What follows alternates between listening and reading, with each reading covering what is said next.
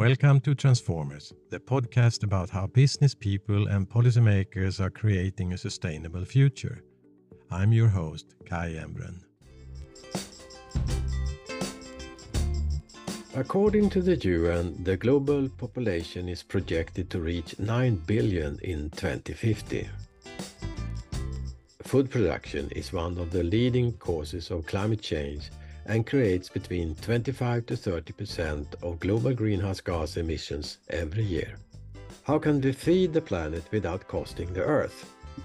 In a series of 6 episodes sponsored by Tetra, we will attempting to answer this question.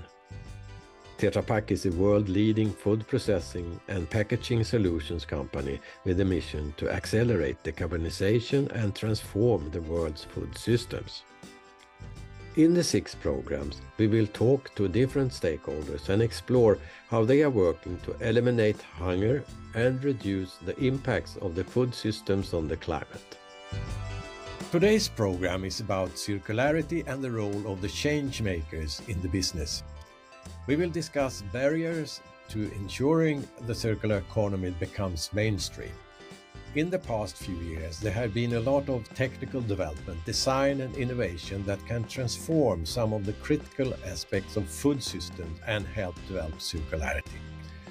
With me today, I have 2 guests, Larshans, Head of Sustainability and Public Affairs at Ragn-Sells Group, a company pioneering recycling technology that can scale, recycle phosphorus and nitrogen and transform wastewater plants to resource plants, among other things. And from Tetra Pak, Christine Levêque, Vice President, Collection and Recycling. Welcome, Per and Christine. Christine, you are working in a company that is known for their packaging and technology process in the industry, which is the heart of food. And you have 3 principles that guiding your company's circularity agenda. Design out of waste and pollution, keeping products and materials in use, and regenerating natural systems. Can you walk us through these principles? With pleasure, Kai. Designing out waste and pollution first. Well, despite its essential role in feeding a growing global population and coming back to packaging, food packaging must be designed and treated responsibly to avoid adding it to the global waste pile. You know that the global waste pile, I don't speak only about packaging, is measuring already at 2 billion tons per year annually on this planet. So, of course, collection action is needed if a circular economy is to become a reality, because out of this mountain of waste, just around not even 9% is recirculated today. So we need actually, and we are acting to make that circular economy and what I like to call low carbon circular economy become a reality.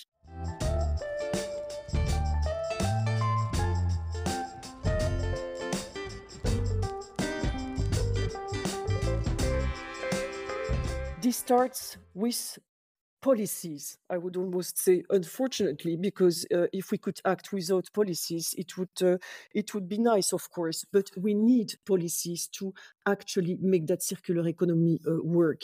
In the exploratory stage, impact assessment by the legislators is needed to ensure that the legislation that will actually constraint is a bad word, but which will actually guide the whole industry and harmonize the way the industry is developing business and circulating materials.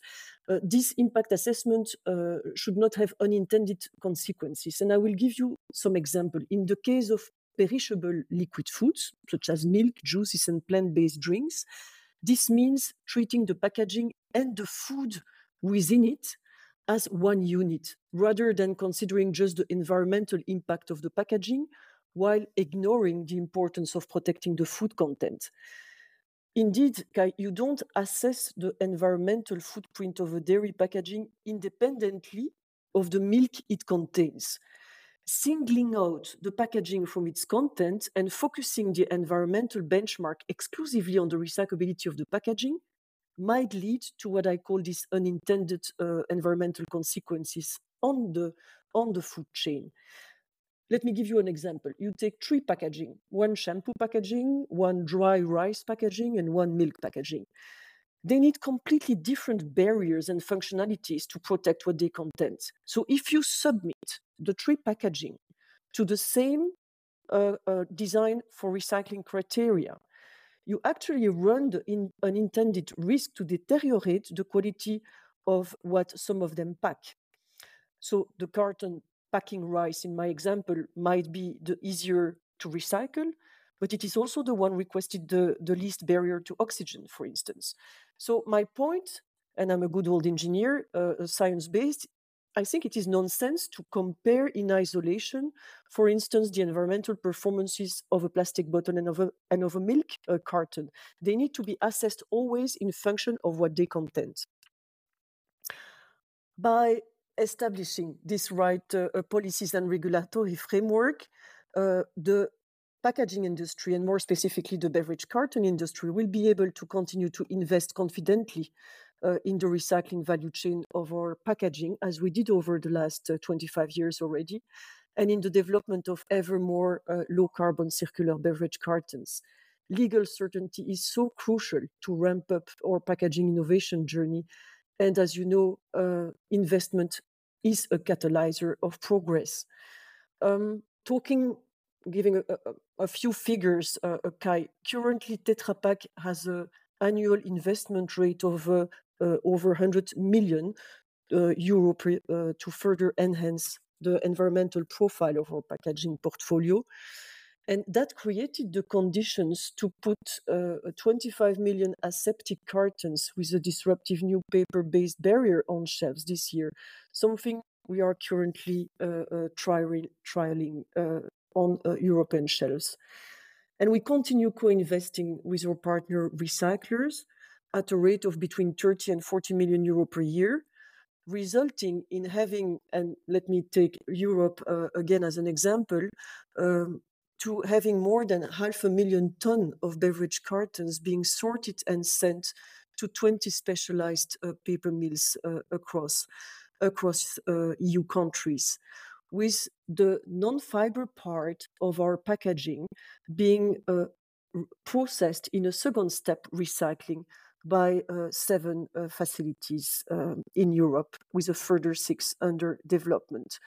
So I'm really keep repeating that we walk the talk in terms of being recycled at scale when it comes to our category of packaging. Mm. That was about the first principle.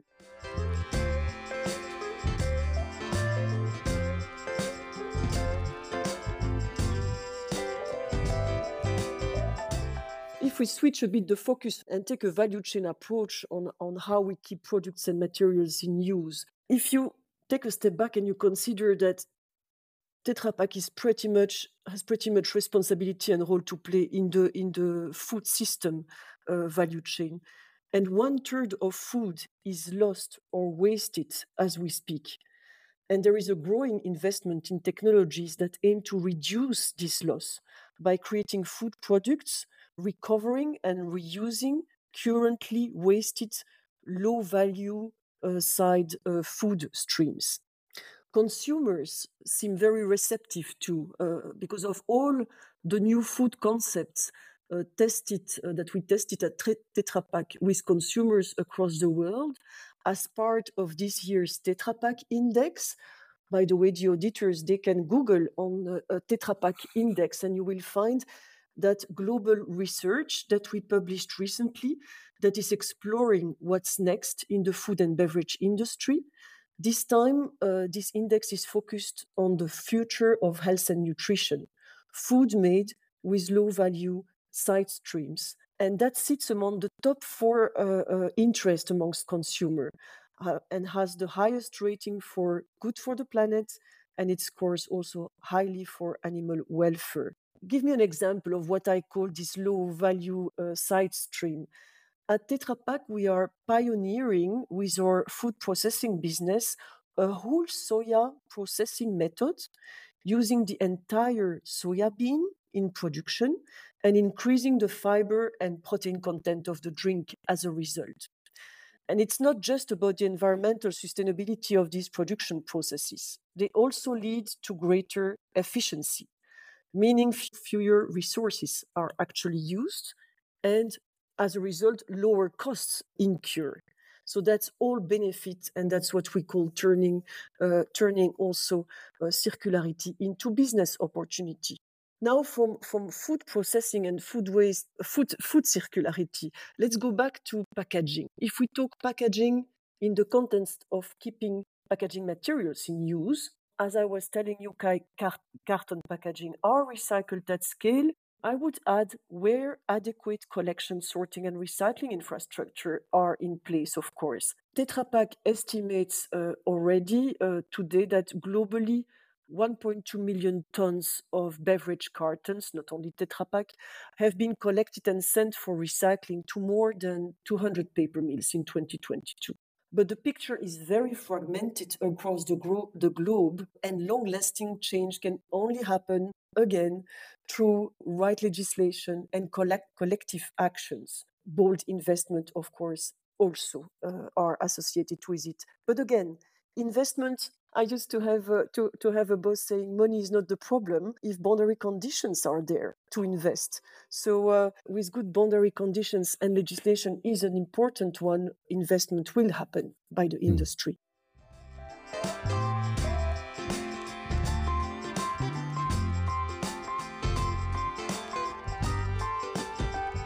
I do understand that you have to cover when you have a system thinking and circularity in place, and you have to cover a lot of different type of areas and a lot of stakeholders involved in these processes. Where do you see the challenges to really get the right people in place for you as a change maker?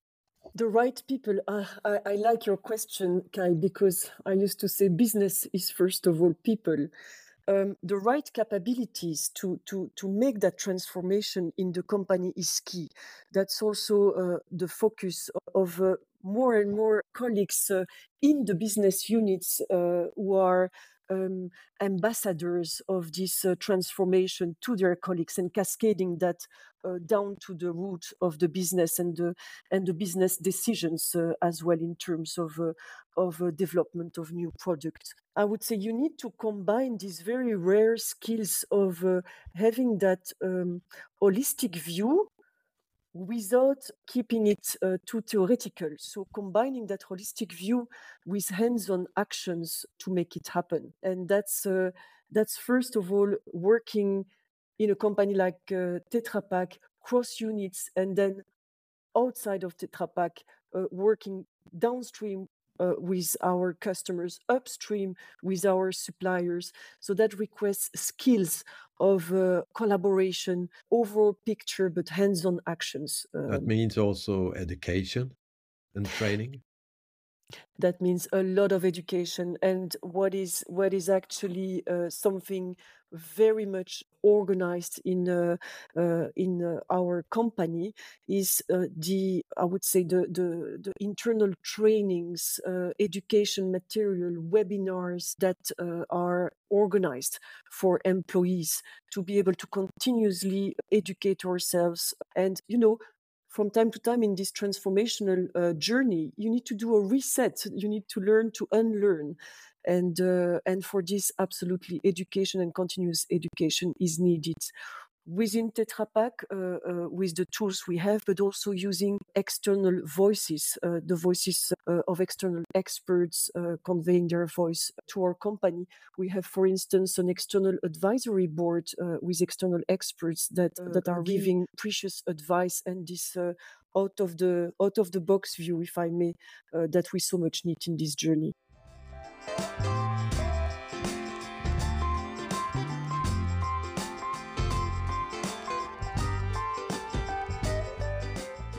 How do you see your role when we talk about the natural systems and the biodiversity, and when we come into issues around packaging? And and recycling. They can create a lot of different types of questions here, but your relationship to nature. If we talk nature, Kai, as we all know, human activity is causing unprecedented rates of deterioration of the nature, leading to the possible extinction of 1 million species within decades. Global food systems are, to my own surprise, when I was educated to that, the primary cause of biodiversity loss, as they drive deforestation and water use and are also impacted by what they cause. At Tetra Pak, our ambition, considering that, is to act for nature through responsible sourcing practices when it comes to the base material we use, and strategic partnerships to conserve and restore biodiversity, mitigate and adapt to climate change, and contribute to global water resilience. While striving to maintain our CDP forests and climate change A-list leadership ranking that we secured for the 4th year running last year, in 2022, what we have done is to complete a water value chain analysis to really granularly understand our water footprint and water-related risks. We demonstrated with quite proudness a 95% water consumption reduction in the filling lines that we have in our portfolio that are using Tetra Pak water filtering stations in comparison to those without this filtering station. The rollout of this solution is really high speed going now. We also restored 87 hectares of land, the equivalent of 136 football fields, through our industry-first land restoration projects, the Araucaria Conservation Program in Brazil.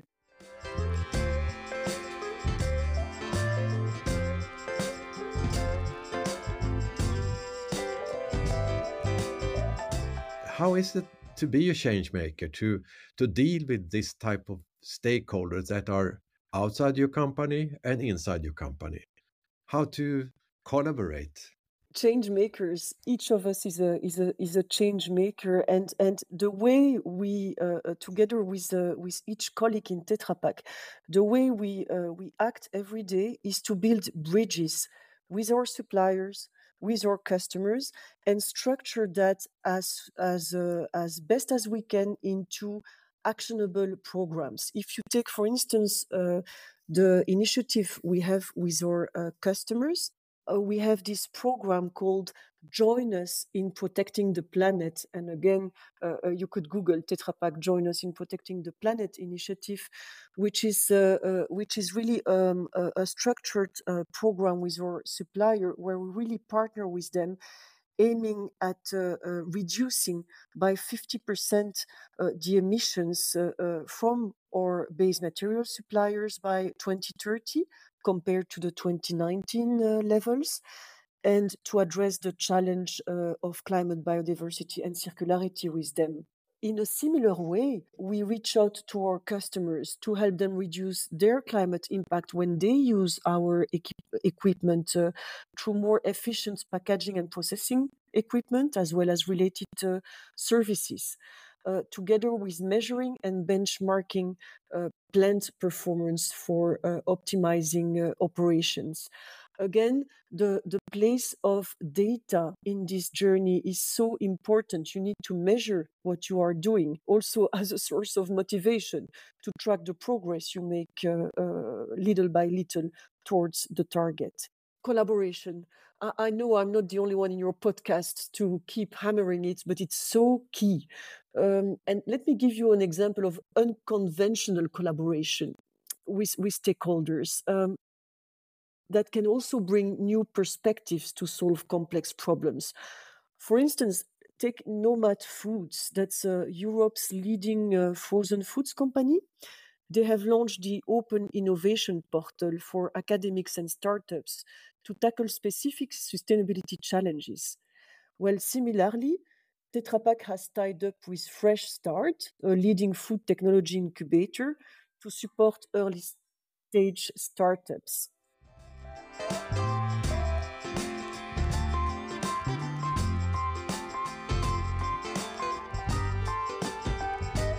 Our role in Tetra Pak collection and recycling, by recycling the packaging materials, we are also becoming in a circular economy. You also provide base material back to the economy. If we look at how we partner with our suppliers of polymers, for instance, we are challenging them and co-developing with them ways to reduce their carbon footprint. So that's one example. When we look at 2030 and the target that you are looking into for the packaging material and recycling, where do you see the main challenges for you to reach your target? I would say the main challenge I see, Kai, is about having what I used to say, making products containing recycled content sexy for consumers to buy. This is really a key challenge for a circular economy to work. You need this. You need to have this end market being developed. So you can reach that by two ways, or you have legislators saying, Mr. and Mrs., starting tomorrow, when you buy a shampoo bottle or when you buy a transport pallet, it is mandatory, it needs to be produced with 50% recycled material. And if it's a bit grayish, you have no choice. That's legislation. That's one thing. Or you can choose the smoother way of I would say, educating consumers to actually like this recycled product and get out of this niche thinking. Recycled product is less good than virgin one, and get full force into this circular economy. More than often, and now I speak more with my global pet, when you go out of Europe, you have not so much this trendy, I would say, this trend of liking recycled products is still a niche for too few people. It needs to become the thing you want to buy. Yeah. Well, if you look at 2030 and you look at your own time, have you spent your time within your company? How much time are you spending within the company or on the outside of the company to Ah, reach your target? Kai, that is a question I like. Actually, I'm doing my best to be outside of the company, but I'm also a people manager, meaning that whenever possible, and considering we have strict constraints on traveling, not only from a cost perspective, but from a total cost perspective, which is we really take care about CO2 emissions, me the first. And I have a team which is composed of specialists helping the markets and the partners, recyclers, to commission new pulpers, to install new equipment. They need to travel. So I would like to travel much more, but I'm giving the privilege and the priority to my team because they need to be there in the field. So that's how I Yeah. act. So, do you think you're going to reach the target to 2030 for your work? For my work, target is actually quantified. My target, the ones I get up each morning with, and my colleagues with me, is increase as much as possible the recycling rate of the packaging we produce. So we are more on the packaging drawer of the business. And here we have quantified target for 25 and 2030 as an industry. We shook Yeah. hands in Europe. By 25, we should effectively recycle 50% of the packaging put on the market, on the European market, and by 2030, we should reach 70% effective And recycling. you think you're going to reach that? And it will be very, very difficult, but each percent one is a percent one. So we are really doing our best.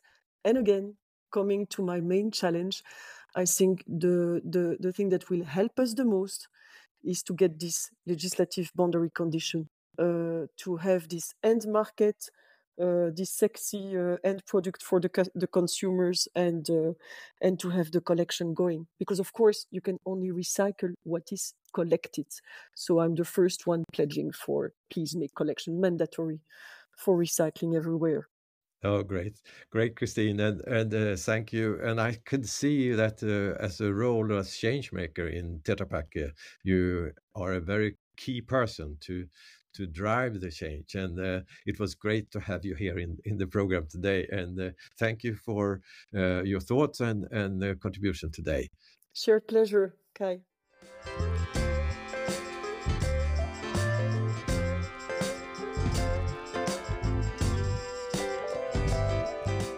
Per, as a change maker and transformer, how is your journey from a linear to a circular economy?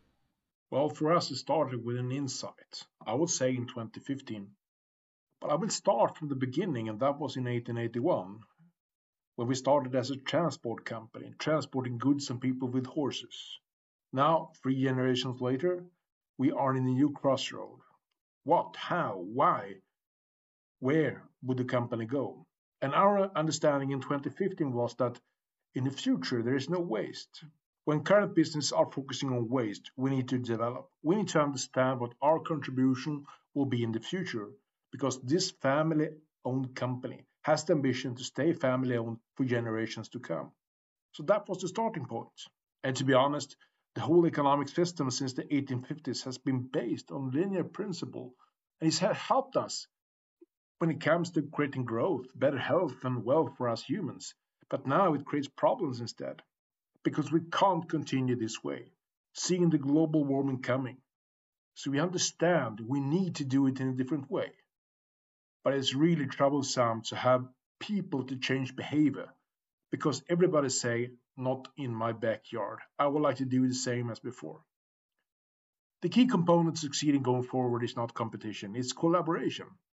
And to collaborate in new value chains. The food value chain is one of the value chains that we have chosen as our focus area, with the example of producing recycled nitrogen, potassium, and phosphorus as a material input in the food industry. It seems to be more in a line of system thinking, and you need to collaborate more, as you said.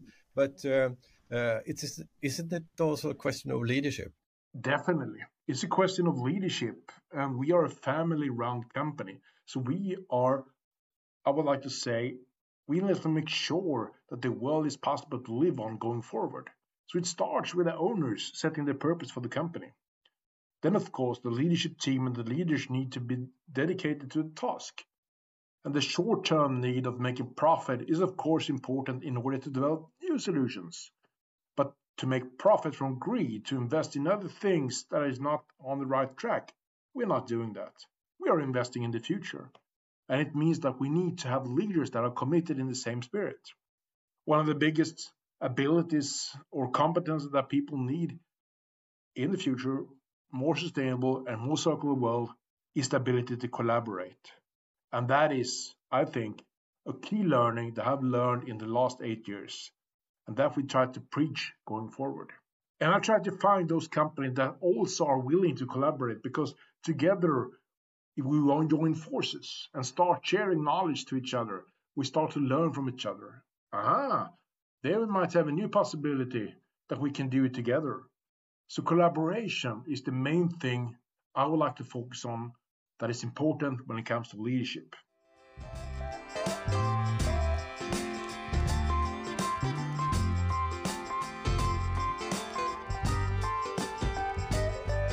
But do you see a need of that more business leaders should take a step forward and articulate its leadership to be more brave? I would say that business needs to take the lead. Business is the one needed to solve our global problems in the end. But when it comes to developing new innovations that are needed, but also investors when it comes to entrepreneurships, if you combine that with a good heart, a good purpose, and as you said, system thinking, magic things can happen. And we have set very simple rules that says that when we develop a new solution, new innovations, First, we need to make sure that it reduces the need of virgin use somewhere else. Secondly, we need to make sure that we decontaminate, because since the 1850s, we have put a lot of nasty stuff into our ecosystem. A lot of chemicals that shouldn't be there, or heavy metals in the wrong places. Therefore, we need to decontaminate. And then thirdly, not creating new hindrances for future generations. So recycle material to reproduction, decontaminate the material flows, and thirdly, don't put hindrances to future generations.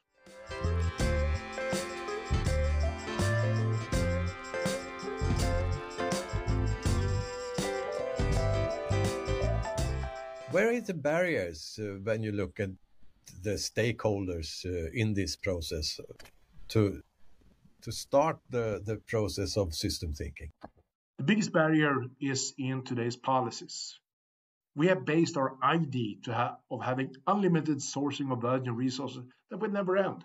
So more or less, all political policies says we can't use waste because we can't use the resources if it has been wasted. The political dimension is very, very important. But finally, a lot of things are happening now in the European Union. Legislation is now being reformed. Some changes will be good, some will not be good and need to be altered. The most important principle will be that quality and not the origin will be the baseline. It will simplify a lot. But then, of course, we need to have the right to build the new plants needed. Again, we face the not in my backyard syndrome. I don't want this factory, even if it's very sustainable, close to where I live. Well, you earlier mentioned phosphorus and nitrogen as part of our food system and how it saved our way of life and now threatens to end it. Can you tell us why phosphorus and nitrogen are the heart of the food production? Well, without phosphorus, there's no life. Phosphorus is the basic in all DNA, so we need phosphorus to create life. And there's a lot of phosphorus around us, even if it's very dispersed and a little bit everywhere. At the same time, phosphorus and fertilizers that were started to be used in the 1950s made us grow from 4 billion people to 8 billion people that we are now today. So you need to understand we have a basic need to continue producing more food. And the only solution until now, to be honest, has been to dig up the phosphorus from our mines. And that's need to end. And therefore, we at Ragn-Sells have put a solution in place where phosphorus can be recirculated over and over again by using phosphorus that are running literally under our feet as the future mine. The mine is if you compare it to other mines, is better. Meaning the more you take from this mine, the better for the planet, the better for the people on it, and the better for future generations. So start mining the urban flows, but decontaminate and please don't flush it away into our oceans. Does your company produce recycled phosphorus? We have this innovation in place where we have produced a lot of phosphorus in several pilots. We have an environmental permit process going on now in 2 countries, Sweden and Germany, for the first 2 factories. But to be honest, in the future, I wish to recirculate all phosphorus for more or less every megacity in the world. We will have more densely populated areas, and it will be hard for them to source their food since the food is produced somewhere else. And therefore it's needed to recirculate these important nutrients, primarily phosphorus. But we also have a very unique solution for the nitrogen. Directly from the wastewater, we can extract the nitrogen molecule today and produce a nitrogen fertilizer. And in this case, we don't need to bypass the atmosphere as current techniques are doing. And the nitrogen, as you know, is normally in the atmosphere, but we take it down and use it to boost the food production. That's also needed.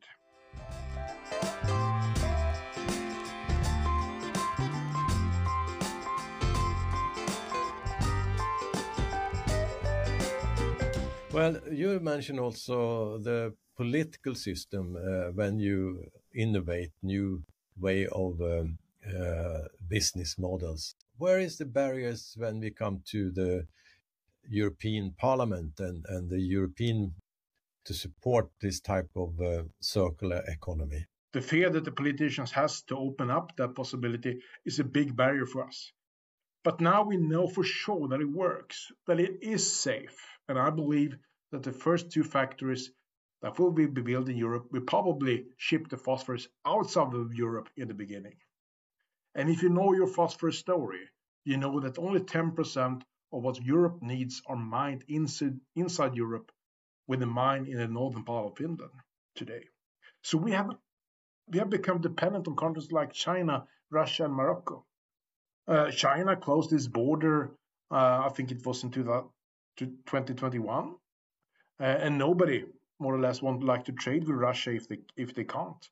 So it means that more or less whole European Union are dependent on one mine, and that's the Moroccan mine. And when it comes to the Moroccan mine, we have another problem.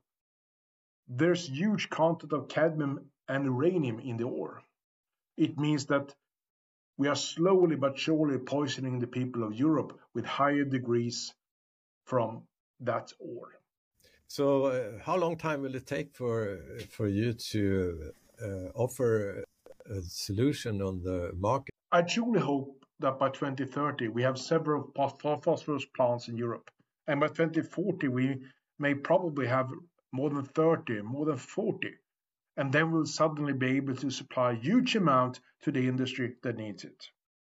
And in the long run, as I said, I would like to see phosphorus plants in each and every city where wastewater can become resource plants instead and produce huge amount of energy, not just fertilizers, but also phosphorus and clean water. The wastewater plant, where do you see the new plants? Is it easy to use the old technology in this type of wastewater plant we have today? I'd like to see them leapfrog. Make sure you don't do the same mistake as we have done in Sweden or other developed countries. Make sure that you start by setting up resource plants, because the magic thing is that the cost for producing the resources will probably pay the cost for setting up the plants in itself in the future. So then you have a plus game, good for the environment as well, and you will also be able to supply yourself locally with food. I think that developing will have a huge positive benefit for developing countries. They don't need to remodel their plants. They can start fresh from the beginning and directly focusing on resource thinking, a circular thinking, where we don't disperse the phosphorus into our oceans. Of course, we need to be humble and understand that one factor will not change how we supply phosphorus in the world. My time span is that by 2030, we will have several in Europe. By 2040, we will probably have 30 or 40 plants. And finally, by 2100, there will be resource plants in all megacities around the world that will mine the phosphorus and become the biggest supplier of phosphorus to the food industry. But it will be with a higher quality, and that will not have a negative effect on the people. Well, it seems to be that you're carrying a sort of a new technology in this development.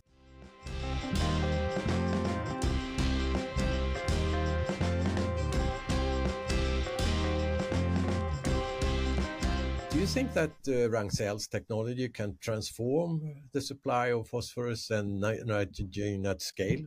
What we see is that we will, on this planet, probably become 10 billion people. And the urbanization is a reality. We are moving from the countryside to cities. And by 2100, we know that it's going to be at least 84 megacities around the world, according to UN. Many of them will have 20 to 30 million people in them. New York was the first one in the 1950s, when they reached more than 10 million people. I believe that the megacities will be the future mine. We are focusing on the megacities in our way to communicate because they will have the highest concentration of phosphorus in the future. But each city, they need to make sure that they prioritize phosphorus and, of course, extract the other resources available. You mentioned also that you use megacities food supply. Can you tell us more about your plans? Well, we have decided to try to talk with as many people as possible. And of course, you can always follow us on the COP conferences. We'll be showcasing our improvements and have dialogue with people. We are tightly connected with different UN organizations where we try to share knowledge as much as possible and create awareness about the possibility. And of course, we will end up in the biggest cities. primarily now in Germany, and maybe Netherlands, maybe Austria, maybe Switzerland in the coming years. So hopefully you're living in one of those cities that has the potential to transform, to become a circular provider of these very important nutrients. We also in the program have with us Christine Levêque, and she's a vice president in Tetra Pak. And do you have any collaboration with Tetra Pak? In the future circular economy, we talk not about working in branches. We talk about how we work together in value chains. And of course, Tetra Pak is one of the enablers, making sure that 10 billion people can have food distributed in the food value chain. So of course, they are very important. We even had a joint session together at COP27 in Egypt. So my answer is definitely yes. But of course, they are not deeply into phosphorus, but are deeply into the food value chain. So in that way, yes. Thank you very much, Per, for your contribution today as a change maker in the food system. Thank you, Kai.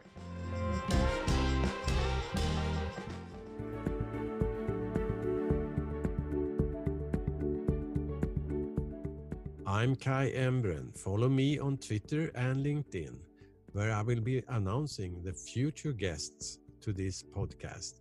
And you can expect about 2 programs a month. And each guest has a unique story of making business and society sustainable. So find out more. Visit my homepage, kaiembren.org. Thank you for listening.